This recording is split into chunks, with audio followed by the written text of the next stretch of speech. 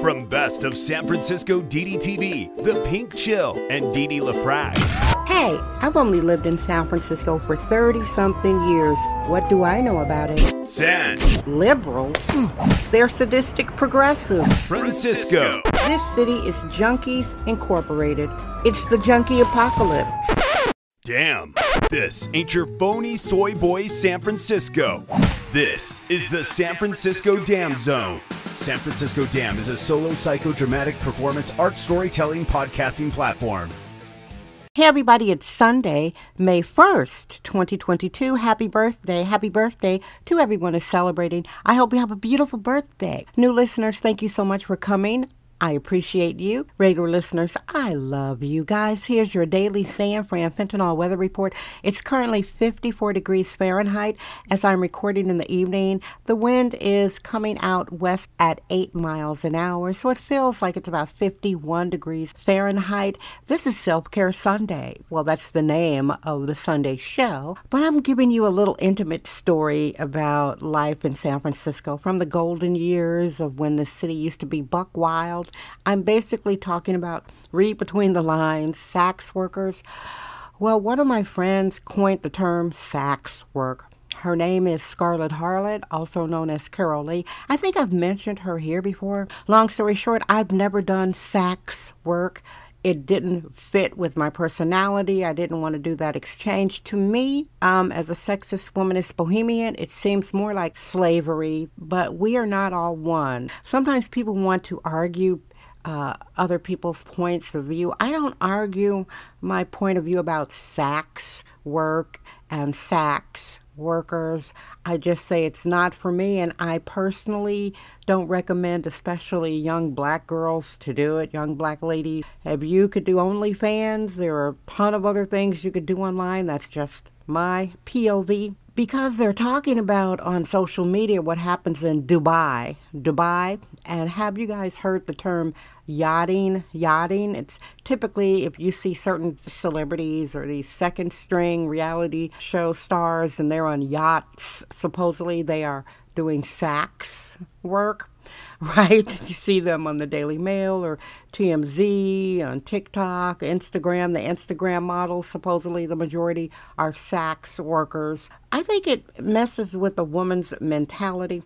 Now, me as a biologically born genetic black woman, I've never seen it work out successfully for a racially unambiguous black woman. Because like I said, it seems like slavery. Someone gives you money and they kind of have ownership of you, and then as they are talking about what happens in Dubai, they do the naughty, kinky things, which is a regular part of sex work.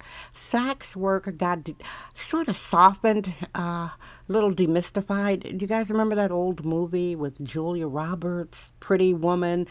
And it was so sanitized. She did not look like a worn-down sex worker. She looked like a starlet, an ingenue. San Francisco Dam Daily Truth Bombs. No namby-pamby permission necessary. Like my friend Scarlett and the Annie Sprinkles and Carol Queen, Mistress Cat Sunlove, Margot St. James of Coyote, call off your old tired ethics. I know, right? I know all that stuff. Those ladies are white. You know, life isn't fair. People have different privileges. White woman privilege benefits them. I don't think sex work is good for black women. I personally haven't known one black woman that who successfully navigated sex work. Not one.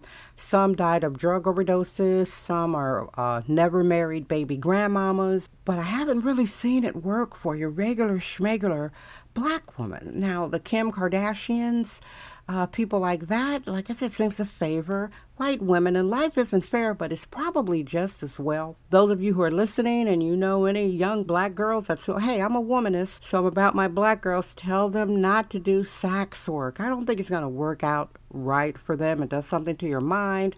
It might be the wrong guy. He might do something bad to you. It's so dangerous. The most dangerous job a woman could have is being a sex worker. Now, some of you have the privilege of sitting behind your cam.